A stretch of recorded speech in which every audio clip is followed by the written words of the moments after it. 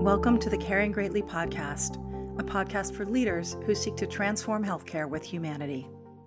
Mr. Steve Forti served 23 years in the Army Special Forces, where his specialties included Special Forces Weapons Sergeant and Special Forces Intel Sergeant. He is a Level 1 sniper and attended Johns Hopkins Applied Physics Lab at DIA, as well as the Special Operations Planners course in Norfolk, Virginia. Mr. Forti earned a Bachelor's of Science in Nursing from Quinnipiac University, completed a critical care residency at Yale New Haven Hospital Systems, and holds a Bachelor of Science from Southern Connecticut State University. He has 8 years of critical care and trauma nursing experience. In March of 2020, he was asked to join the team at the Hospital for Special Surgery as the Chief of Staff for Crisis Management, as they transformed the entire hospital into a COVID-19 treatment center to do their part in the fight to save lives during the height of the pandemic crisis in New York City. As the crisis ebbed, he was asked to join the leadership team there as the Chief Wellness and Resiliency Officer. In this episode of Caring Greatly, Mr. Forti shares the science of autonomic downregulation as a focal point for individual well-being. While he's an advocate for system change, he believes that those in the healing professions also have a moral obligation to care for their personal well-being, given the critical nature of the work they do and the proven links between well-being and patient care outcomes. At Hospital for Special Surgery, Mr. Forti created a program that teaches the science behind autonomic downregulation, as well as simple practices such as sleep, breathwork, alcohol-abstention, gratitude, and nutrition that support heart rate variability, a key measure of well-being. To date, more than 700 clinicians have completed the training. Mr. Steve Forti is a leader who cares greatly. Welcome, Mr. Forti. Thank you so much for joining me today. Thank you for having me. So I want to start with your background as a Green Beret and a Special Forces sniper and the military research that informs your approach at Hospital for Special Surgery. Can you give us an overview of what operator syndrome is and how allostatic load works in terms of what it means for stress and well-being? Yeah, of course. As a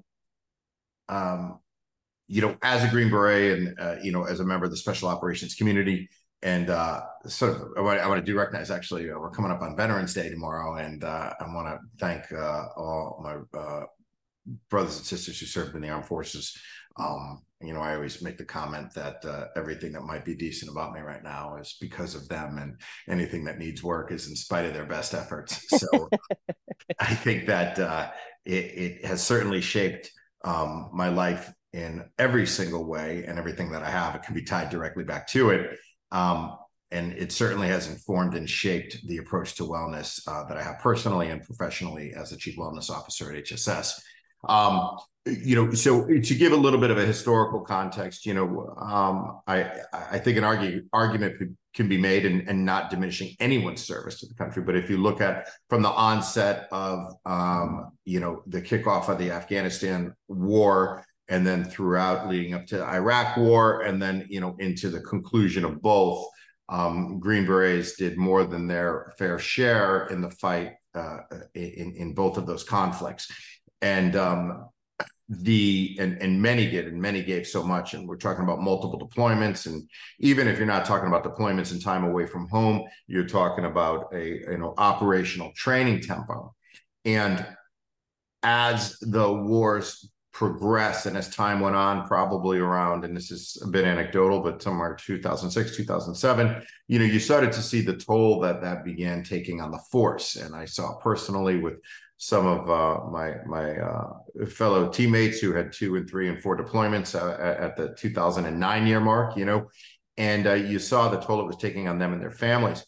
And there began to be a bit of a renaissance in the special operations community that I believe then started filtering down through the rest of the force, where they started to focus on recovery more than they started focusing on the warfighting aspect of things, or at least, in parallel, they focused on those two things. And I want to say that instead of saying focused, I guess I would say began to emphasize that part of the warfighter's picture. And it began to yield results. Now, when we look at the special operations community, and as we look at the healthcare community, you have to begin to see that there are commonalities in both in terms of that piece of the emotional and physiologic load that this quote unquote operational tempo has on the individual. And you see it in everything from, substance abuse and misuse. You see it in suicide. You see it in their physical health, hemoglobin A1C, CRP, all of these really important markers that point to people that are suffering from this load. Now, we talk about allostatic load. There's amazing work that's been done by two individuals, Chris Frey and Kirk Parsley. And they wrote a paper that was published, I apologize for not having the actual document in front of me right now and being able to cite it appropriately, but it's easily Googleable. But if you look at it, they talked about this identification of a constellation of different, maladies that come from being under high allostatic load. Now, to define allostatic load, it's the entirety of somebody's environment pressing down on them and the toll that takes. All right. And it's a very important concept. So if you look at the military, it's not just the combat piece of it. It's the pre-deployment training. It's the time away from home. It's the stress from missing kids' lives and missing birthdays and even childbirths and all of these different things. It's that entirety of that stress in this industrial environment that weighs down. And measures need to be taken to offset that, because if you get too far down the spectrum of, allostatic overload, well, that's when you're looking at burnout. And it's in this burnt out state that a lot of the challenges happen. Now, they affect you individually from a physiological perspective, and they also affect your team or your work environment. And it usually shows up in terms of miscommunication, in terms of a cost to the culture of an organization, and it's very damaging. So it's good that it was identified. We're addressing it, and we can address it more. And that's speaking in the special operations community or in any high-performing environment. Now, healthcare presents a unique challenge, right? In the sense that the resources are limited, right? We can't just throw an unlimited amount of money and resources at the problem. We can't compel people to do certain things that you can in the military. And whether that's a mental health check-in, whether it's prioritizing sleep or holding leaders accountable directly for the health of their force, that is a challenge in healthcare. And we need to find ways to circumnavigate that a bit by making room in the workplace and providing for the education of individuals so they can mitigate the impact on allostatic load or allostatic overload. They can mitigate the damage that stressful environment, that high operational tempo causes to the force in the military, and then the force of the provision of healthcare. Now, when I think about that, it's easy to turn to the broader conversation and say a lot of people are saying, well, that low, well, in the military, right, war is a terrible thing, but you certainly can't control the factors of war. But in healthcare, we're in a civilian time, and a lot of that environmental load is potentially wholly unnecessary if we structured the system differently. And you're talking about addressing that load at the individual level in many ways. Can you talk about that tension a little bit? Yeah. So, and I might even offer a little bit of pushback on that, right? Okay. So, if we pull back to like the 90,000 foot level, right? Like pull as far back as we possibly can when we can still see the whole provision of care piece. Okay. There is the inherent stress of a job where there's a loss of life. So we can't control that piece, right? We can't control the challenges. I just had the absolute privilege of speaking at Memorial Sloan Kettering yesterday, and they're at the pediatric group there, and they deal in like the cost of children with cancer. I mean, I truly, personally could not do that job, sincerely, as a nurse in any capacity, right? I have so much admiration and respect for those individuals. So there are those elements of it that you don't have any vote on. Anytime you have an emergency room, you don't have a vote on what's coming through the door. Staffing causes a shift, an increase, right? Now you could say like, okay, we'll hire more staff, pay nurses more money, pay doctors more money, give more time off, all of those. But if we pull back far enough, there is certainly a nexus there. We're doing that and providing all that. There's an intersection that would make healthcare a losing financial proposition that would negatively impact everything from the quality of care, the continuum of care, innovation, right? Like, so I don't know. There are absolutely things we could control, but there's so much that's beyond our control. Now, I'll say this, and this is again anecdotal, but I've got a pretty good line of sight on these things. Very rarely, or at least in isolation, is it the combat. And this is actually not just anecdotal, but by the research. It's not combat and gunfights and things like that that actually really cause the post-traumatic stress or the allostatic overload that you're looking at. It's time away from family. It's deployments of unknown duration. It's the amount of cubic square foot you're living in actually has been tied more to it. It's a moral injury if you happen to unfortunately get a poor leader, you know, or possibly have a marriage go south. So there's all of these things that play a role in it. That's not the obvious, you know, Saving Private Ryan picture of, you know, what we used to call shell shock, you know, 50 years ago, forever years ago. It's the moral piece of this. It's the, is my work valuable? Is it appreciated? Is it seen? Do I have a sense of belonging?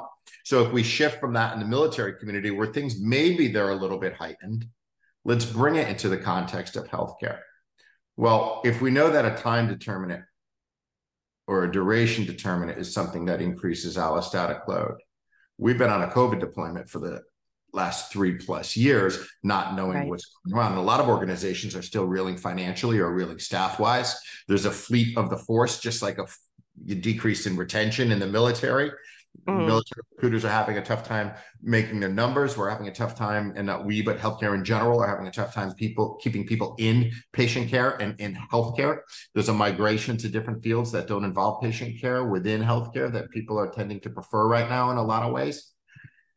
So I don't know how much right now, or at least in the very near term, we could affect that industrial side of things, which is why at HSS and where I'm sort of positioned right now and where I advise others to position themselves is what can we work on the individual level on the things that no one has a vote on. And those are very simple techniques on how to live their life that you can increase your resilience and your well-being. You can improve your relationship, your intimacy, your connectedness in a way that no one else gets a vote on, where the emergency room door doesn't matter, where the, you know, people always say sleep, sleep, sleep. Well, sure, but like people with children, their children get a vote on their sleep. People with pets, their votes get a vote, right? But what can you control? And here's where I become the most unpopular guy in the room, which I wear. Right? What can you control? You could control how much alcohol you consume. Right. If you finally got a day off on a Saturday and a Sunday, and you finally are able to get away from work a bit and take care for yourself, if you're looking at recovery, then alcohol is a horrible choice for your Friday and Saturday night. And we see that clinically in terms of wearables and biomarkers, right? In terms of heart rate variability, sleep depth and duration, right? So you do get a vote on whether or not you consume alcohol. We're all going to breathe, so you get a vote on how well you breathe, right? Exercise, generally speaking, you can get it in. I think we make a lot of excuses. Now, can you train for the marathon as a resident? No, probably ill-advised. But can you put exercise or activity, let's get away from exercise, healthy activity in a context throughout every day? Yeah. You could choose that level of intensity for activity, where if you get 4 hours of sleep 3 nights in a row, you probably don't want to do a CrossFit class, but maybe a brisk walk in the woods with a pet or a loved one is probably a better strategy than a sweat angel on the floor of the gym, right? So that's sort of the idea, is what can we work on within ourselves until the rest of us get our acts together in a way, and I say that with a smile on my face, but the rest of us figure out this industrial financial component, right? Where we could start measuring allostatic load in real time and putting measures in place to mitigate it, or creating time and space in the workplace to offset it. That makes a lot of sense. And I think, you know, you've hit on a bunch of things: sleep, alcohol, exercise, breathing. And you also talked about heart rate variability as as part of the measure of this allostatic load. Can you talk a little bit more about that? Like, what does it look like? How do you measure it? What tools could people use if they want to track that and how is it really an indicator of health for folks?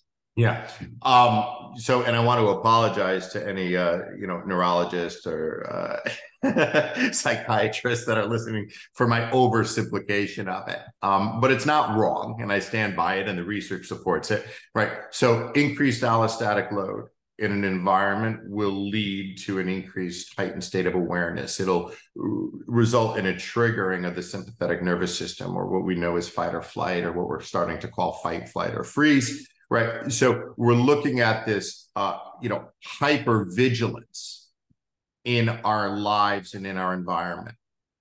Now, if we pull back in time and not distance, right, look at how much stimulation there is in our environment right now. Let's just take brightness of our visual field. We know that brightness of the visual field matters when it comes to autonomic upregulation, right? Anyone that's walked down the Vegas Strip or walk through a casino, right? You find yourself at Times Square, at Bellagio or Times Square at 10 o'clock on a Friday night. We know there's an upregulated sensation, okay? We know there's an upregulated sensation in terms of proximity to individuals in our personal space, okay? We know that right now, you and I, and you'll see me keep trying to push back, but I violate it constantly. There's a certain amount of intimate space that we allow people into. Normally under this space, and this is it was a study that was done in the 1970s and 80s. There was this intimate space that was determined that's to be about 26, 28 inches. And that 26 to 28 inches is for like the baby we love and adore and our pet and our significant other that we're intimate with, right? But yet we go on a Zoom call or a Teams call,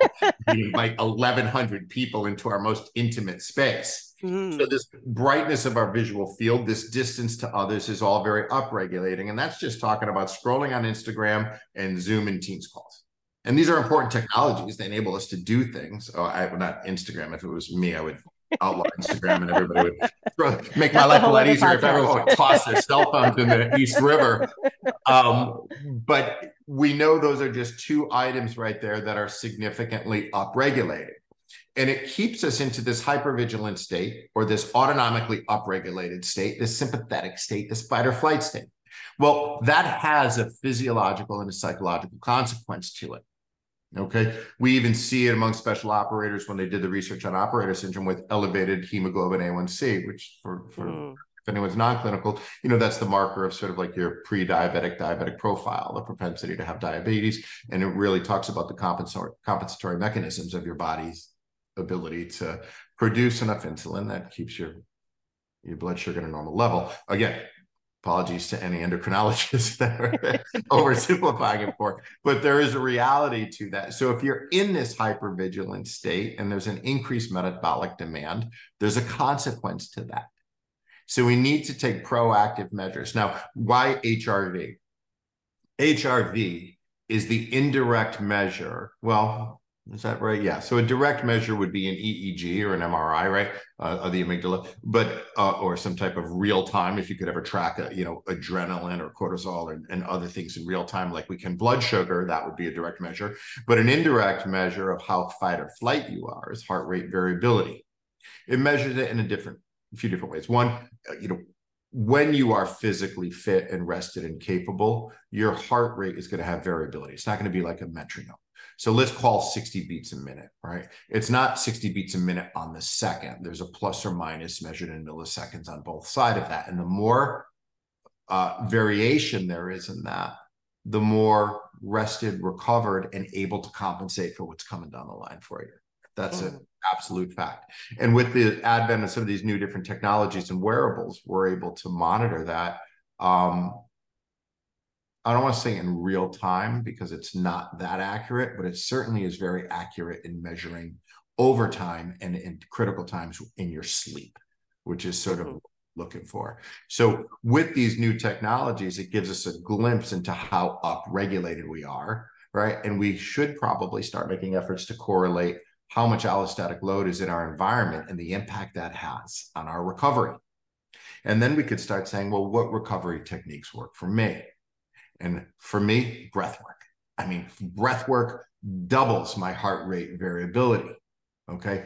Exercise does in a number of ways over time. One, as you exercise, you lower your resting heart rate, which mechanically leaves more room for a higher degree of variability. Right. So there's a lot of information to be gleaned. And even if you're like, listen, I'm not going to wear a wearable, as some people say, like, I know I need more sleep. I think that's a terrible strategy, but I support people in meeting them where they are. You can just take resting heart rate, right? Because with the exception of something pathophysiologically wrong with you, right? Or something that's not functioning appropriately, or a medication that's causing it, resting heart rate is a pretty good indicator of your overall health and your well-being, So the strategy should be placed to be two things. How do we give the gift of decreasing allostatic load in an environment to enable people to positively affect their heart rate variability on their own? And that's the thing. So there's two lines of effort. How do we as an industry work on it on the industrial side? And then how do we provide people the goals and the mechanism on an individual basis to do it now? Because it's not enough to wait for the 911 call for wellness, right? Like it's just, it doesn't do anybody any good, right? So we need to speak out about the problems that are inherent in the system.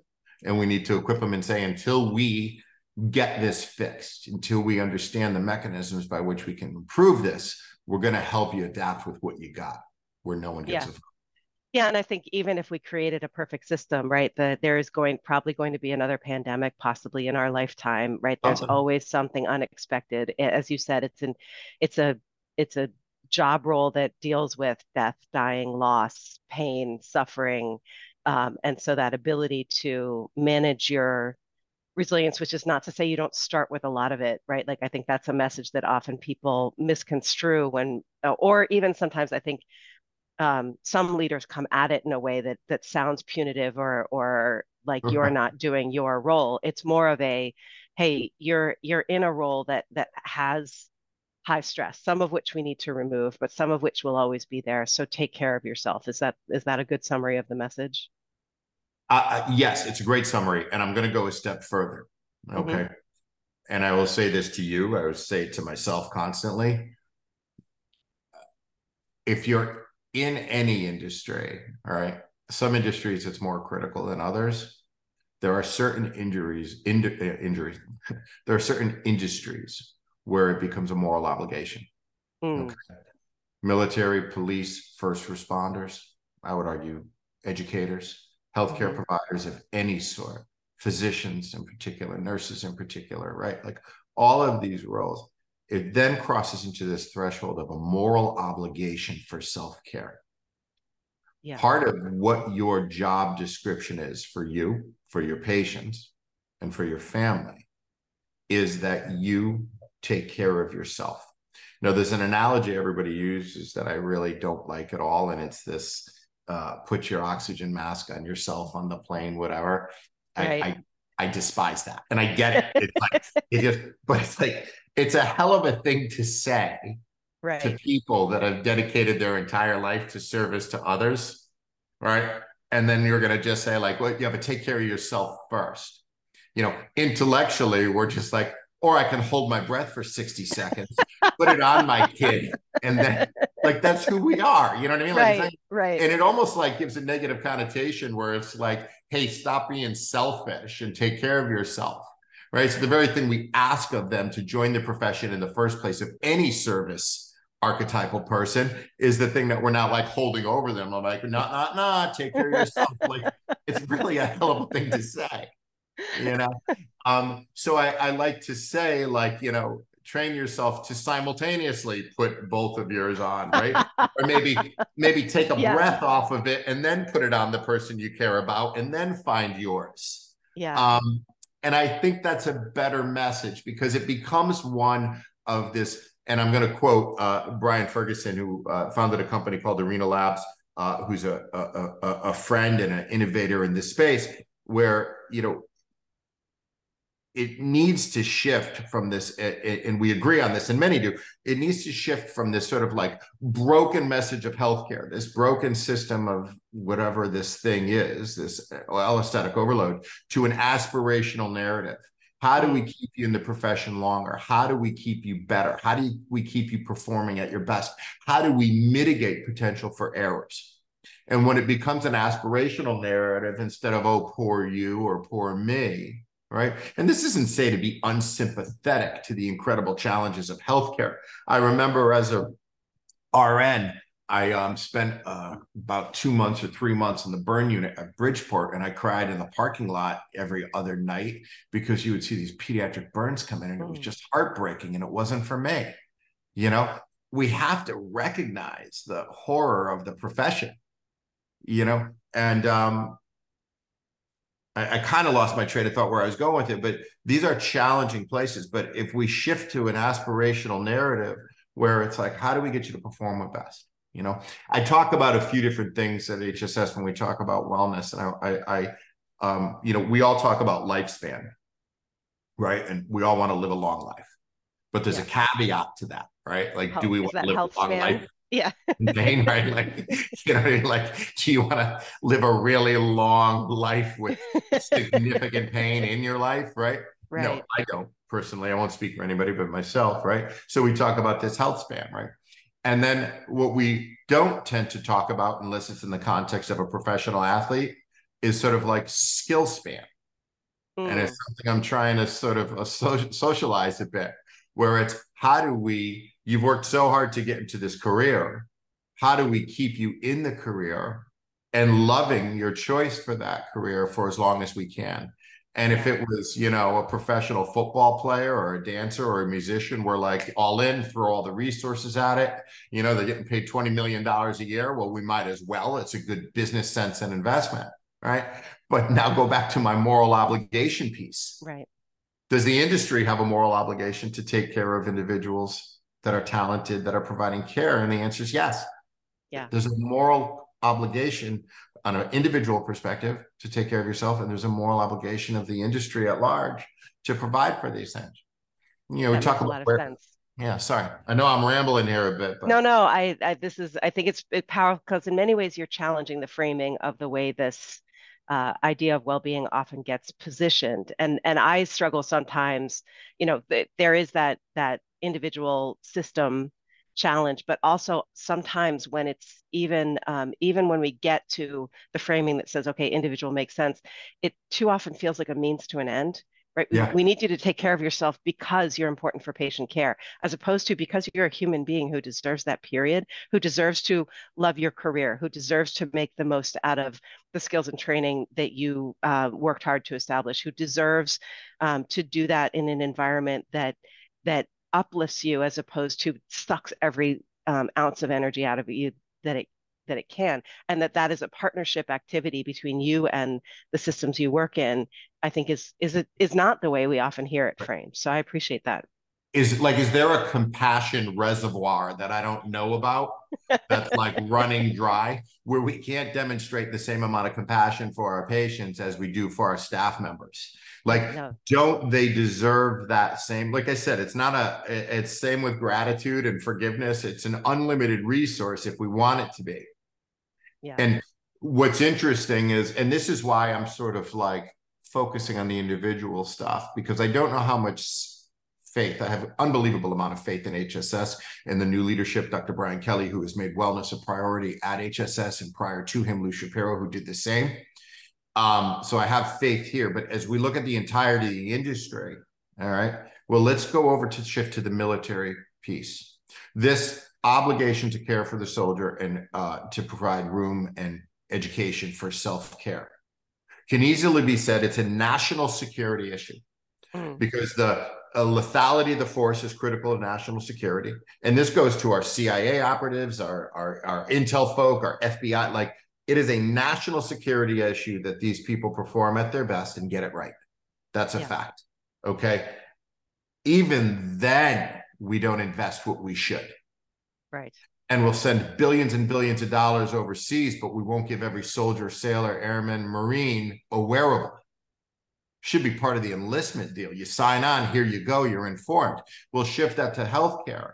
If we're at a 10% loss, not saying we, but as an industry, if we're at an 8 to 10% loss of nurses at institutions across the nation, can we afford to not invest in these tangible things that let them know that they're seen and empower them to care for themselves. Yeah, as long as I think the fear is that then some of that gets used for Big Brother. So there's got to be, the right culture, the right leadership, the right, and you've mentioned that already at HSS, that's something you've got and you're working towards. So, Yeah. but I do want to shift gears for a second because you have put in a specific training program at HSS, sorry, No worries. to build these skills, to build awareness, to build understanding of the knowledge and the science, and to build the skills. Can you talk a little bit about what that looks like? And particularly, for anyone who's looking at putting in place well-being resources, how you frame it in a way that has people benefiting most from it as opposed to potentially resisting it. Yeah. So the Mind Masters program was something that we developed and wrote with some outside consultation. And, what I had found is while there was, emphasis on certain things, like, there's amazing books out like Breathe and, Outlive by Peter Attia. And there's a body of knowledge out there for people that they can read about these things, like The Science of Sleep and Matt Walker and all of these things, right? But there was no way that people were able to really access it where it was easily digestible. All right. So what I did is I took a look at this concept that I was sort of putting together called Day Span, right? And it was, how do we teach the habits that you can enact that generally nobody gets a vote on, all right, that they can implement throughout the course of their day. And it starts with some fundamental understandings of this concept of fight or flight. All right. I do believe that we have an education problem more than we have a wellness problem in the country. I think a lot of people are misinformed because there's so much nonsense out there. We could thank social media for that. Somebody's born with the genetically gifted 38 pack, and all of a sudden they're an expert on body fat reduction, right? So peer reviewed is good. So we did start there. Everything that we put in here into our Mind Masters program, which is a 4-part 30-minute curriculum, everything that we put into that is, peer reviewed multiple times.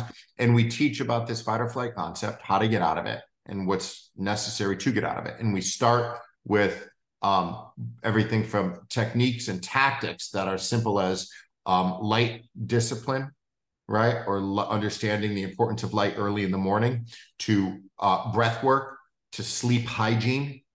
We'll touch on nutrition, not so much in terms of the content because it's a much bigger subject, but also nutrition in terms of the necessity of hydration and the importance of when you eat relative to its impact on sleep and recovery, and possibly the broader food choices. But there's a lot there. So we steer clear of going into the specifics of that, but we do talk about the criticality of making room and how to put things like sleep hygiene, light discipline, how we integrate these things like breath work into our daily lives. And then there needs to be room for it. So you can put together the program and pay for the program and the coaching all you want. But generally speaking, if you're not meeting people where they are and allowing them to participate in the learning of these things at work, which is a moral obligation, and then creating the space for them to practice it at work, which I believe, again, is a moral obligation, then you're going to be fighting a losing battle. All right. What does it mean to create the space for it, to practice it? What does that look like? Well, right. So I think what's interesting, and this is leadership across the country, which I generally think is terrible, right? And it's not anyone's fault that many people are bad leaders, all right? And we happen to have some extraordinary leadership at HSS, and it's such a focus of ours. But generally speaking, across all industries, and the military is not excluded from this, right?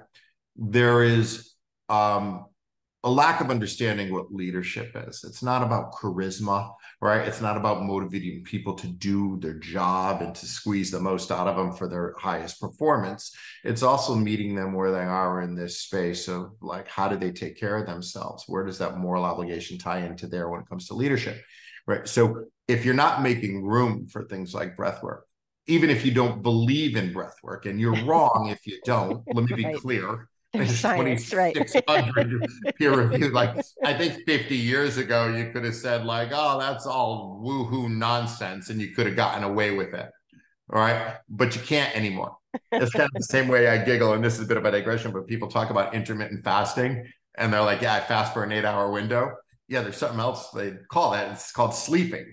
Like if you're sleeping for 8 hours a night, which you probably should be, you're actually intermittent fasting as well. But I think that if you're not making room for that, there's sort of the same thing when I was an emergency room nurse, when they were like, take your lunch, take your lunch, take your lunch, right? You work a 12-hour shift, you get your 30 minutes. Then you come back after 30 minutes, right? And you've got medications given that aren't charted yet, right? You've got patients where an IV is started that's an inappropriate size for whatever the malady is. You got blood work that may have been drawn that isn't sent, and you come back to a storm. Yeah. Right. So how do leaders build that into the space where you can take your lunch without consequence? I mean, I found myself many times you would get penalized for too much overtime, but you would spend an hour charting afterwards because you were helping others take care of a critically ill patient. So you find yourself swiping out and then going back to your desk because it wasn't worth the $20 or $30 to hear about it, and continuing to chart after you were no longer getting paid for it. So as leaders, to answer your question a little bit more concisely, and we can tell by this podcast, concise is not my thing. What we can say is that you have to make time for breath work. So if we talk about the context of an OR, can we not afford 2 minutes of breath work before first incision? Can we not afford 2 minutes at a huddle? Do we not have a room and a space for individuals to go into that is not nursing related, where they can go and just get a pause in, get a breath in? Can we create an environment that's not punitive when you come up to somebody and you say, I need a minute? And the next question isn't why. Right. I don't know. I just got headbutted by a 2-year-old. The mother's been terrible to me, and I just need a minute. Can we have that space from leadership? And that's what it looks like. And it varies across all the different aspects of medicine. But we need, as leaders, to start making time for the education and the practice of these science-proven techniques. I really appreciate that. And I think that showcases, and we do need to wrap shortly, but this idea that while this is happening, while what you're teaching is a framework of individual recovery, right, and individual optimization, it happens in a context of culture and leadership that teaches it, reinforces it, creates space for it, staffs appropriately, or whatever that might be, right? So if you do take your lunch, you've got somebody who's not a peer that's having to pick up double, but perhaps a floating person or something that's going to carry that for you, or whatever it might be. But that even if we're talking about this individual well-being, it exists at that self level, the team level, and the organizational level. And I could give you a tangible example, right? So one of the things that we put out was at HSS, our meetings are 25 and 50 minutes blocks. Okay. It's pretty reasonable to leave a 5-minute if we know that on the administrative side, most people do back-to-back meetings or multiple meetings in a day. So to have 5 minutes to hydrate, grab a bite to eat, or use the bathroom like an adult shouldn't be a heavy lift. So we did our best, and institutionally we set all our defaults for the meetings to go to 25 and 50 minutes. Somebody has to override it, and people are adhering to it, and we're getting outstanding feedback from that. What I would say is, what is the consequence if you have a leader that's high enough up on the food chain? And we haven't had this, but I'm as an anecdotal or as an example, something fictitious here. What if we had a leader that was like, okay, but every Friday morning we're going to knock all our meetings out in 2 hours, right? What does that do then as a cascading effect for everyone in our charge? Then it becomes the culture of the institution isn't really that we do 25 and 50-minute meetings. We do 25 and 50 meetings, kind of. And I find that these wellness measures, generally speaking, are all or none propositions. They need to believe it. And if you have an individual lower on the chain that is scheduling a 25-minute meeting and looking over their shoulder and saying, like, do you mean it? Like, you really mean it? It's not going to be effective. And we could say that for breath work. We could say that for taking your vacation time. When are we going to start governing a little bit more stringently upon when people are accessible to their quote unquote boss? Like, can we make all our communications after hours? And could we say, like, hey, if we need something immediately on this, I'm going to call you, but stop checking your email before you go to bed. And we should be doing that, but it's not going to have any stickiness to it unless we have universal high-level executive buy-in and leadership buy-in. I appreciate that. Anything else you want to add before we wrap up? This has been incredibly informative, and we've covered a lot of ground, and maybe there's a future episode where we dig into this. We'll see what kind of response we get, but anything you want to add to close? Yeah, and sort of just as a message to the listeners, we need to collaborate on this space to move the needle effectively. We don't need to just change the culture at one institution. We need to change the culture nationally.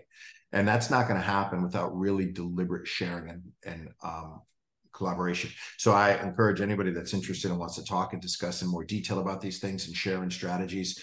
HSS is doing very well with it, and we're learning in trial by error. I'm happy to share those wins and losses with everyone, and I hope others are willing to do the same. So if there was a message I could put out, we need to be more deliberate about how we work together in this space, and encourage everybody to do it, whether it's with me at HSS or anyone anywhere in the industry. And lastly, I want to thank you for giving this incredibly important topic a voice, a national voice, and we really appreciate your support of it. Well, thank you very much. That is why this podcast exists, is to promote that kind of sharing of ideas and best practices, and also our broader community around what's currently called the CEO Coalition. Stay tuned for a name change coming shortly, but that will be broadening out as far and wide as we can make it. And I agree with you on that need for team members deserve to be safe and well everywhere, because we ask them to deliver exceptional care everywhere, and because they're human beings and everyone deserves to be well in their work. So thank you so much for sharing this message and for the work you're doing at HSS. Thank you, and have a great day. The views and opinions expressed in this podcast are those of the speakers and do not necessarily reflect the views or positions of Vocera, now part of Stryker. This is Liz Boehm, Executive Strategist at Stryker and host of the Caring Greatly podcast. Thank you for caring greatly.